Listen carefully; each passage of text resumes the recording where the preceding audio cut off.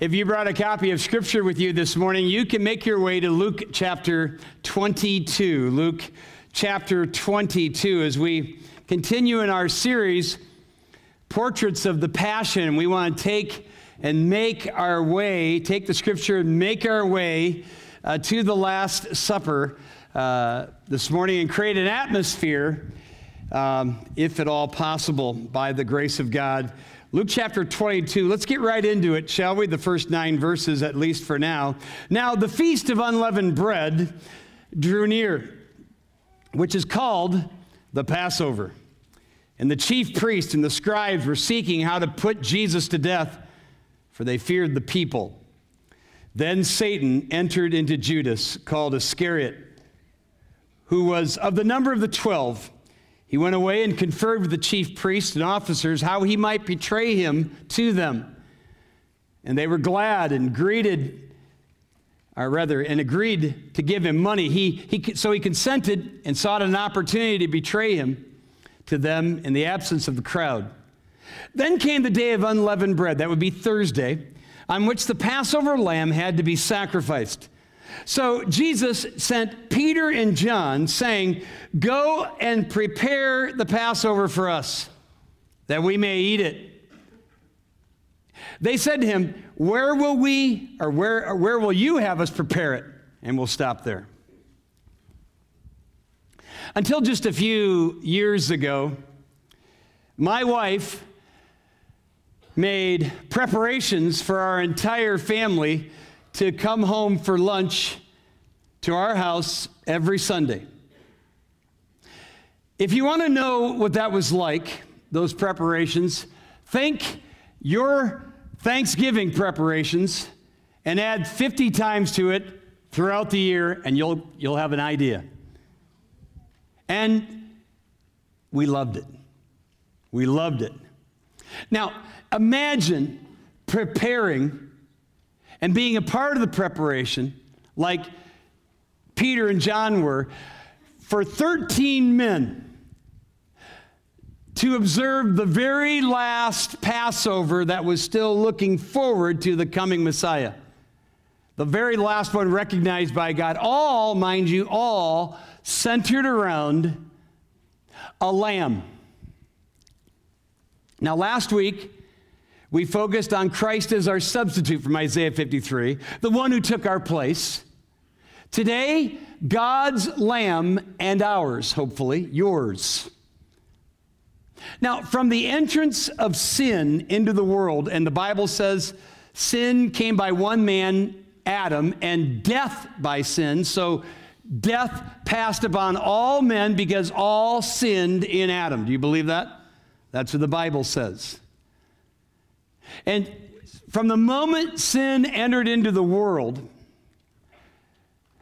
God has had us approach him by way of a substitute and by way of a lamb.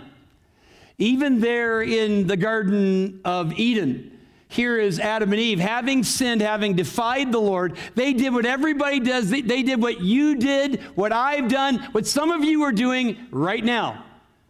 You find ways to cover up. You find ways to clothe yourself. You find your own righteousness, your own religion. It might even be a doctrinally sound church. You clothe yourself with that in your attempt to cover up. But God rejected the clothing of Eden, and provided, according to Genesis 3:21, skins for Adam and Eve. And there, in the very first instance in the Bible, the very first thing in the history of the world to die was that which died in the place of Adam and Eve, their substitute. In all likelihood, a lamb. Years later, when the father of our faith, Abraham, is given the desire of his heart, a son, he's a strapping teenager, and God tells him to go to Mount Moriah and offer him up as a sacrifice. And if you know the story, he does all of that. He ties him down. He's looking at his son. He's got a knife wielding over him, ready to plunge it into him. When the angel comes, stops him, tells him he doesn't have to do it. He knows his heart is loyal to God. And there in the thicket, caught by the horns, is a lamb, a substitute. And then in the dramatic passage of Scripture in Exodus chapter 12, we're talking years later now, maybe 500, and the children of Israel are now in captivity, 400 plus years in Egypt. And God brings a series of devastating plagues upon the Egyptians in order to wrench his people from Egypt. 9 of them are gone. The 10th and most devastating one is the angel of death passing over every home and wiping out the firstborn in every home. Unless, of course, they had taken a lamb and then examined that lamb for 4 days and then killed the lamb and then shed the blood of the lamb and then put the blood of the lamb on the doorpost and the lintel of the home, and only then, when God saw the blood, would he what? Pass over. Oh, one more thing. The lamb had to be consumed. Remember that. It wasn't enough that they examined the lamb, that they killed the lamb, that they shed the lamb's blood, that they put it on the doorpost and the lintel of the homes. But the lamb had to be consumed. Now fast forward 1,500 years. This is the way the Jews have approached God, by way of the substitute, by way of the lamb, through the temple worship prescribed later on. And you have all the prophecies of Messiah. We've looked at several of them in the last several weeks. And along comes Jesus. His cousin is baptizing people. John the Baptist sees Jesus and he says, look, there's the Lamb of God who takes away the sins of the world. And as I've said so often, this is the first lamb these Jews had ever seen walking on 2 feet, automatically identifying him as a sacrifice. 3 years later, after fulfilling all of the office that the office of Messiah needed to fulfill, having fulfilled all of it, Jesus is about to have his last supper.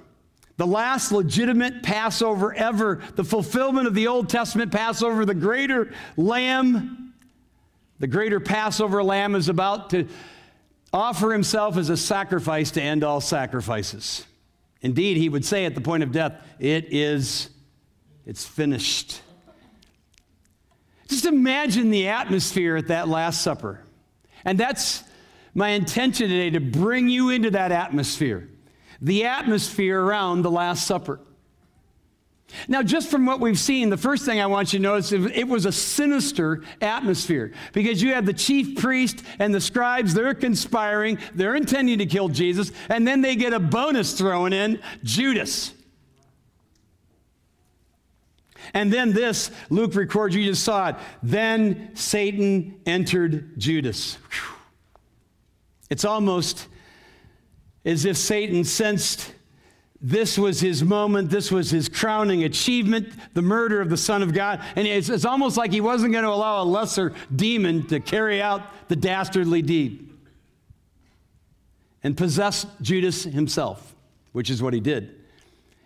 Judas, who had already made his own coffin, Satan was just putting the last nail in, so to speak. Here is Judas, who thought he'd faked it. His phoniness, he'd gotten away with it. But he hadn't, because Jesus knows everything. And some of you are here today, you think you're getting away with your phoniness. You're hiding your sin. Nobody sees it. Nobody knows. Probably somebody does. And we know that God does, right? Eventually you're going to be outed. We all have to stand before the living God. Why not come to the Lamb and get your sins dealt with? Because they were already dealt with at the cross. Repent, turn to him. Some of you are living a sinister life. It doesn't have to be anymore. Your sins are already in the open before God. Because everything is naked and open before the eyes of him of whom we must all give an account. Have you ever read that? A sinister atmosphere. It was also a controlled atmosphere. Let's pick it up right where we left off. They asked where we should go to prepare it. Verse 10, he said to them, behold, When you have entered the city, a man carrying a jug of water will meet you. Follow him into the house. He enters, and tell the master of the house, the teacher says to you, where's the guest room, that we may eat the Passover with the disciples? And he will show you a large upper room furnished. Prepare it, that is the Passover, there. And they went and found it just as he had told them, and they prepared the Passover. Here's a question I have. Why the need for the mini miracle? I mean, you got to admit, it's pretty cool. I mean, Jesus dialed it up exactly the way it took place, right? And I mean, how would they have found this guy? I mean, Jerusalem literally was swelling with people at the Passover. I think the Des Moines, farmers market on a Saturday morning in the summer, wall to wall people. How are you going to find one individual? Well, he tells us here, he says you're going to see a guy carrying a jug. Men didn't carry jugs of water. Women did. So he would have stood out. So that's interesting. But it doesn't really answer the question. I mean, why all the fuss? Why didn't Jesus just say something like, hey, I got a friend, his name's Jacob. He lives right up across from the sheep gate over there. It's the house, it's that one that has the big upper room. That's the one. Just go up there. Jacob knows. Talk to him and get the room. Why didn't you just do that? Why all the fuss and go over here, find the guy with the jug? In a word, Judas. Judas would have been there when Jesus told Peter and John to go make their way and all the fuss and find the guy with the jug and get the upper room. Jesus was not about to allow his betrayer to ruin his Last Supper with his disciples. By having, some soldiers create a raid or something. We already know from verse 6 he's conspiring. He's looking for the opportunity to betray him. And here's the point. The whole Passion account speaks of control. If you have in your mind Jesus just being taken around like a little pawn before he goes to the cross, you're not reading the Bible rightly. He is in total control, orchestrating the circumstances. No one else saw it coming. The disciples didn't. They were surprised, but not Jesus. Never surprised. Even the scene we depicted last week where, Pilate puts him out in front of everyone and says, behold, the man. Look at this sickly, torn flesh. Gods don't bleed. Remember that? I mean, if you read the story, then Pilate goes in and has a private audience with Jesus. What are you doing here? What's going on? Don't you know that I got the power to crucify you? Jesus basically says, you're not in control here, Pilate. You're not in control. This was a controlled atmosphere, front to finish. And then, more personally, it was a family atmosphere. Look at verse 14. And when the hour came, he reclined at table. It doesn't say he pulled up a chair. And the apostles with him, and he said to them, I have earnestly desired to eat this Passover with you before I suffer. Now notice he says, I want to eat this Passover with you. If you read through the gospel accounts, you'll find 7 meal scenes where Jesus is sitting down and eating. None like this one. This is a family affair. You didn't do Passover alone. Even read the Exodus account. They're saying if your house is too small, get somebody else. Pull the neighbors in. Get the aunts and uncles over here. It was a family affair. And Peter and John were set out by Jesus, verse 8, to prepare the Passover, which means, remember, this isn't Peter and John. They're getting ready for 13 guys. That means they would have had to already given the lamb that they brought over to the temple because it would have had to come under inspection for 4 days. That means they'd have gone and gotten the lamb. They'd have taken it to the temple precinct. It would have been slaughtered. So the blood could be put on the altar. Then they would have had to go out and purchase all the sides that you see in a typical Seder or Passover meal, including the wine. They drank 4 cups of wine during this thing. I don't want you to picture them inebriated or anything like that, but because they're eating all around it. But they would have had to purchase all of those things. And then on top of it all, they would have had to roast the lamb. Peter and John were doing all this. At least the room was furnished, verse 12. And whatever you picture, get out of your mind the classic Da Vinci picture. Get that out of your mind. It was more like this. The lower table, rugs, possibly pillows, one elbow against the table, the other eating. And it was a family kind of atmosphere. And I have a confession to make. Our small group system around here, we call cell groups. We got 1,000 people or so, maybe more, in these groups. And Pastor Jason Jackson is the discipleship pastor. He's over these things. And, our groups meet together once a week during the week sometime. It's life on life. Sometimes we're going over the sermon they just heard. Sometimes we're looking through a book. Sometimes we're just swapping stories. And Jason and Meredith, they started this I guess they started this before they even came here, but they brought it here, and where they eat a meal. And my confession is this: you eat a meal every time you get together? Yeah. I said, that just sounds so silly to me. You're not really going to get into anything. You're going to eat a meal. By the time you get done, you're not really going to get into the meat of the word and all this. And then we served a meal. And then we went to somebody else's house, and we didn't tell them to, but they served a meal. We've been eating meals ever since. And every time we eat a meal, you're entering into truth, and you come out of truth, you're talking about life, back into truth, and it's back and forth. And it's so family-like. It's so real, because that's what you do around the table. You talk, you eat, you laugh, you have fun, you speak into one another's life, you have a fight, you have an argument, and you make up. All right there at the table. And I see the wisdom of it all, because it creates a family atmosphere, and that's what was going on here. A beautiful family atmosphere. But it wasn't just a family atmosphere. It was a fervent atmosphere. I want you to just look at verse 15. I just read over it, but Jesus, the ESV says, I have earnestly desired. That's sort of a weak. It is what it means. The Greek says, with desire, I did desire. And whenever you have the repetition in Greek, that's for emphasis. It's like, verily, verily, truly, truly. Listen to me. And so that's why if you have a CSB, or if you have a New King James, it says, I have fervently desired. That's the idea here. When you're about to see a loved one for the last time who's dying, your emotions are mixed. You can't wait to see them. But at the same time, it's going to be the last time you're going to see them on earth. Our hearts are filled with sorrow when we know there's no tomorrow. And that was the disciples. If you read John's account, Jesus said, don't let your heart be troubled. Why would he say that? Because they were. That's why. He said he was leaving them.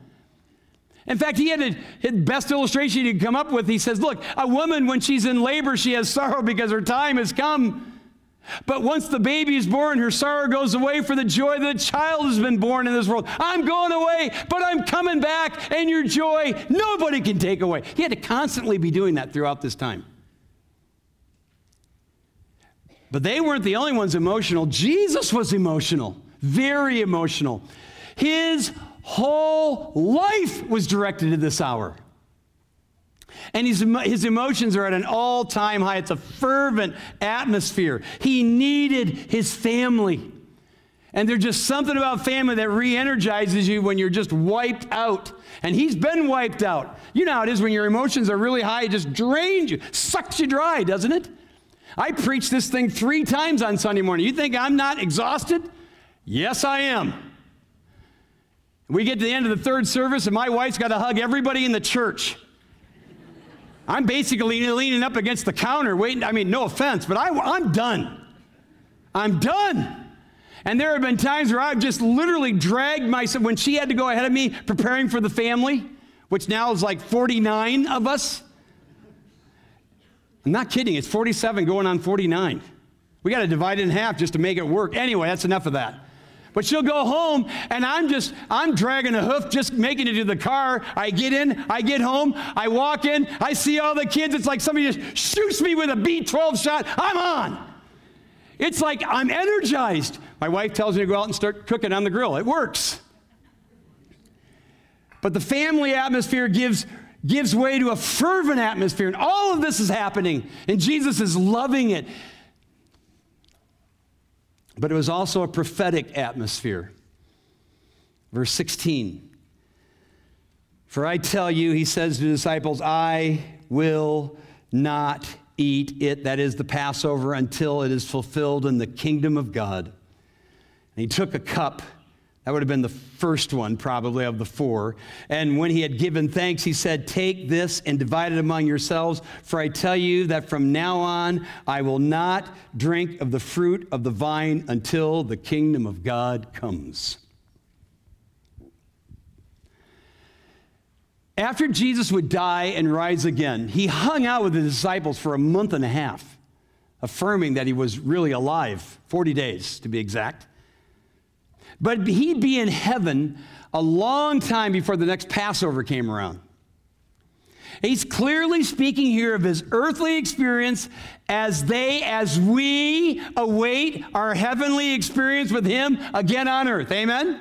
That's why I love this verse from Matthew's gospel. I love it.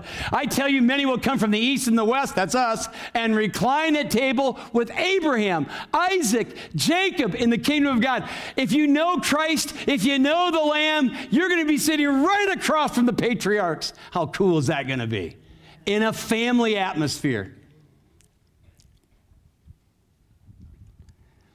He's going to tell us later on in verse 19, you got to do this in remembrance of me, right? Remembrance. We find that in 1 Corinthians as well. Each time we remember, we rehearse.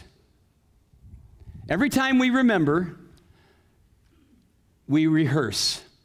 Now, I have to confess, my favorite time of the wedding is often not the wedding itself, but the rehearsal. Everybody's chill. Most of the work's been done now. It's more relaxed. Everybody's hair is let down. It's fun. It's not unusual in the middle of the rehearsal. I've seen situations where, we're kind of practicing the vows, and all of a sudden, one of the maid of honor or one of the bridesmaid comes in that the bride-to-be hasn't seen for 5 months. She lives 5 states away, and they go running into one another's arms. It's beautiful.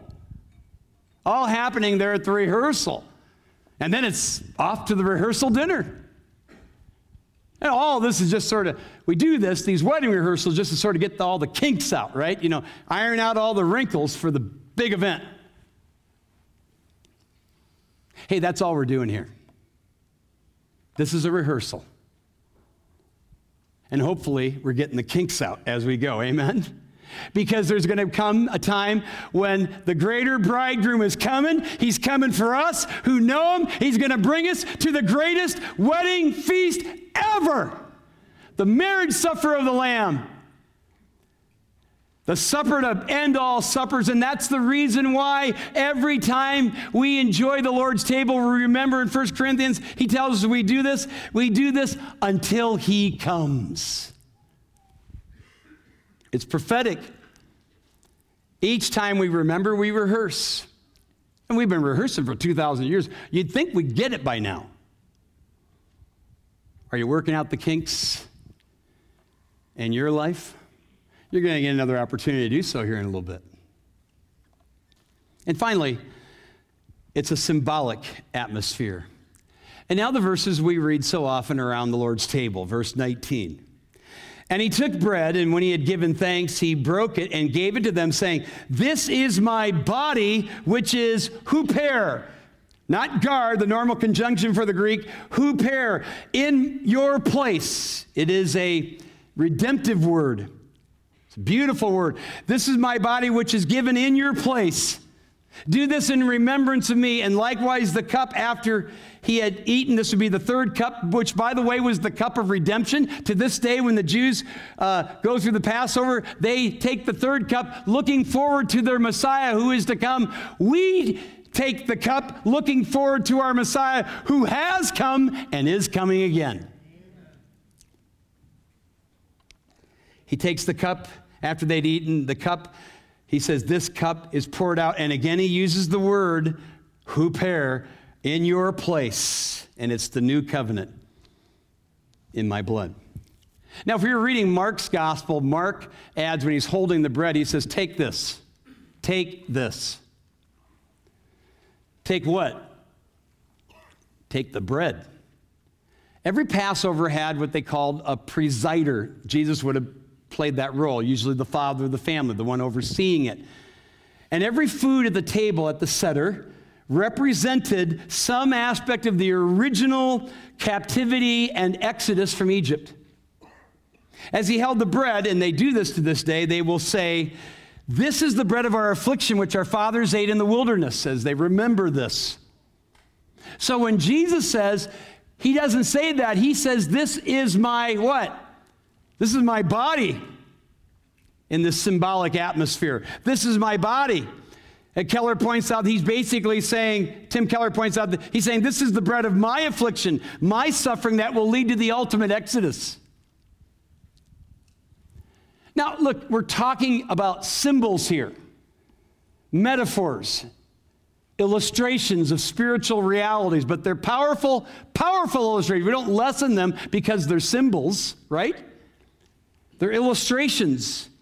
And if you're looking, you can find an illustration just about anywhere, right? Even in a bathroom. Don't look for dignity there, but you can look for an illustration. I mean, just last week, one of the ladies in our cell group told us that she was at the women's conference, and she said she was in a dilemma. She goes, she said, "Pastor Pat, I don't know what I should have done." I said, "Well, what happened?" And this was in our cell group.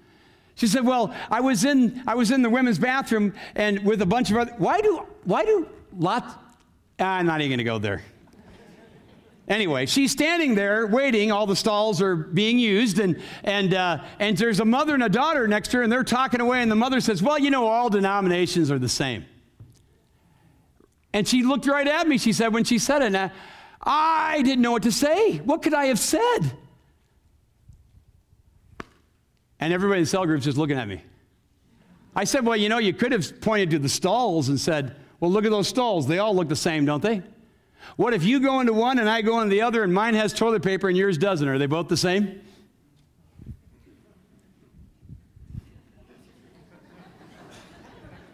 One's going to meet your need, the other isn't.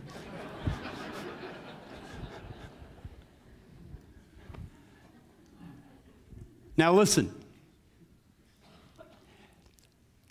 Every church or church so-called celebrates the Lord's table, celebrates communion, has bread and juice or wine and bread or whatever, something.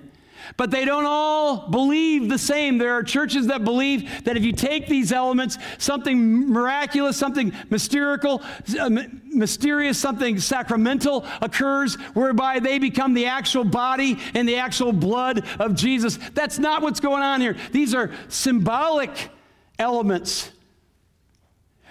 We're not lessening it. This is a very precious, a very holy time, but they don't suddenly turn into Jesus. That's ridiculous. Suddenly I'm trusting the elements and not the one by whom they represent. Right? Verse 20 says, now after they have eaten what? The lamb. That's what. Interestingly, nowhere in any of the four gospel accounts is there the mention of the main course. There's no mention of the lamb in any of those accounts. Here's why. Here's what Keller says. There was no lamb mentioned on the table because its fulfillment was at the table. What was Jesus saying? What was he saying to his disciples? What's he saying to you? What's he saying to me? He was saying, I'm the main course. You must consume me. That's what he was saying. He said as much in John's gospel when he said these words here. He said, for my flesh is true food and my blood is true drink. Whoever feeds on my flesh and drinks my blood abides in me and I in him. Have you ever read that? On a gravestone in Clarion, Iowa, is a testimony of a woman who died in her youth. Her favorite verse was John 1:12, and it's etched right on the tombstone. As many as received him, to them gave he power to become the children of God. The word receive literally means, watch this, to take in. It means to take in. You might say that she took in before she took off. Look, it wasn't enough that Jesus became God's lamb. The lamb had to be consumed and has to be consumed by you, by me, if you want to have a relationship with the living God. You consume him by faith, true belief. Now, I referenced Exodus chapter 12 earlier, and I want you to take a good look at it here. Here's what just look at it. It's up there on the screen. God says to the congregation, I want you to stay with me here. Tell the congregation of Israel that on the 10th day of the month, every man shall take, say it, a lamb. According to their father's houses, a lamb for a household. According to what each can eat, you shall make your count for the lamb. Your lamb shall be without blemish, a male, year old. I want you to look at this for a little bit. It'll stay up there. Because every single person in this room, every single one of us can lay claim to one of those lambs. Every one of us. To some of you right now, Jesus is a lamb. He's a way amidst many ways. He's one religion like any other religion. All religions lead to God. Amen? No. You would be wrong. The ones I'm most concerned about in this room are those of you who would see Jesus not as just a lamb, not as just one of many ways to God. You'd see him as the lamb, the way, the truth, the life. Nobody gets to God except through him. Amen. Your theology is spot on. You know the way to heaven. There's only one way. It's through Jesus. It's just not personal with you. It's all here and not here. The real question is, and you see it coming, don't you? Is he your lamb? As many as received him, taken him in, consumed by faith, to them God gives the right to become the children of God. And I appeal to every one of you to consider, what lamb do you relate to? Is he really your lamb? Let's pray. God, we thank you for this time we could spend in your word.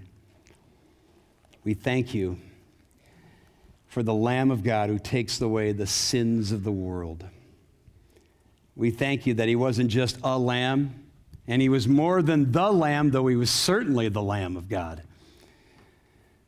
I pray, Lord, that he would be the personal Lamb of God to those in this room to whom he is not. Some of you know about Jesus, but you don't know Jesus. You've got him in your head, but he's not in your heart. If that would be you right now, dear friend, you would say, that's just me. I'm such a phony. I've been hiding behind my sins. I know the truth. I've heard this from other places, other churches, but it's never been real to me. And today, God has made it real. Lord, this is your prayer. Cry out to God right now. God, I am a sinner. I am lost. I am hellbound. And I want the one who took my place, the Lord Jesus, to come into my life and be my Savior and take my sin away. Can you pray that from your heart? Would you make a lamb, the lamb, your lamb right now? And Lord, for those of us who know him personally, may we worship you in spirit and truth and for your glory. In Jesus' name, amen.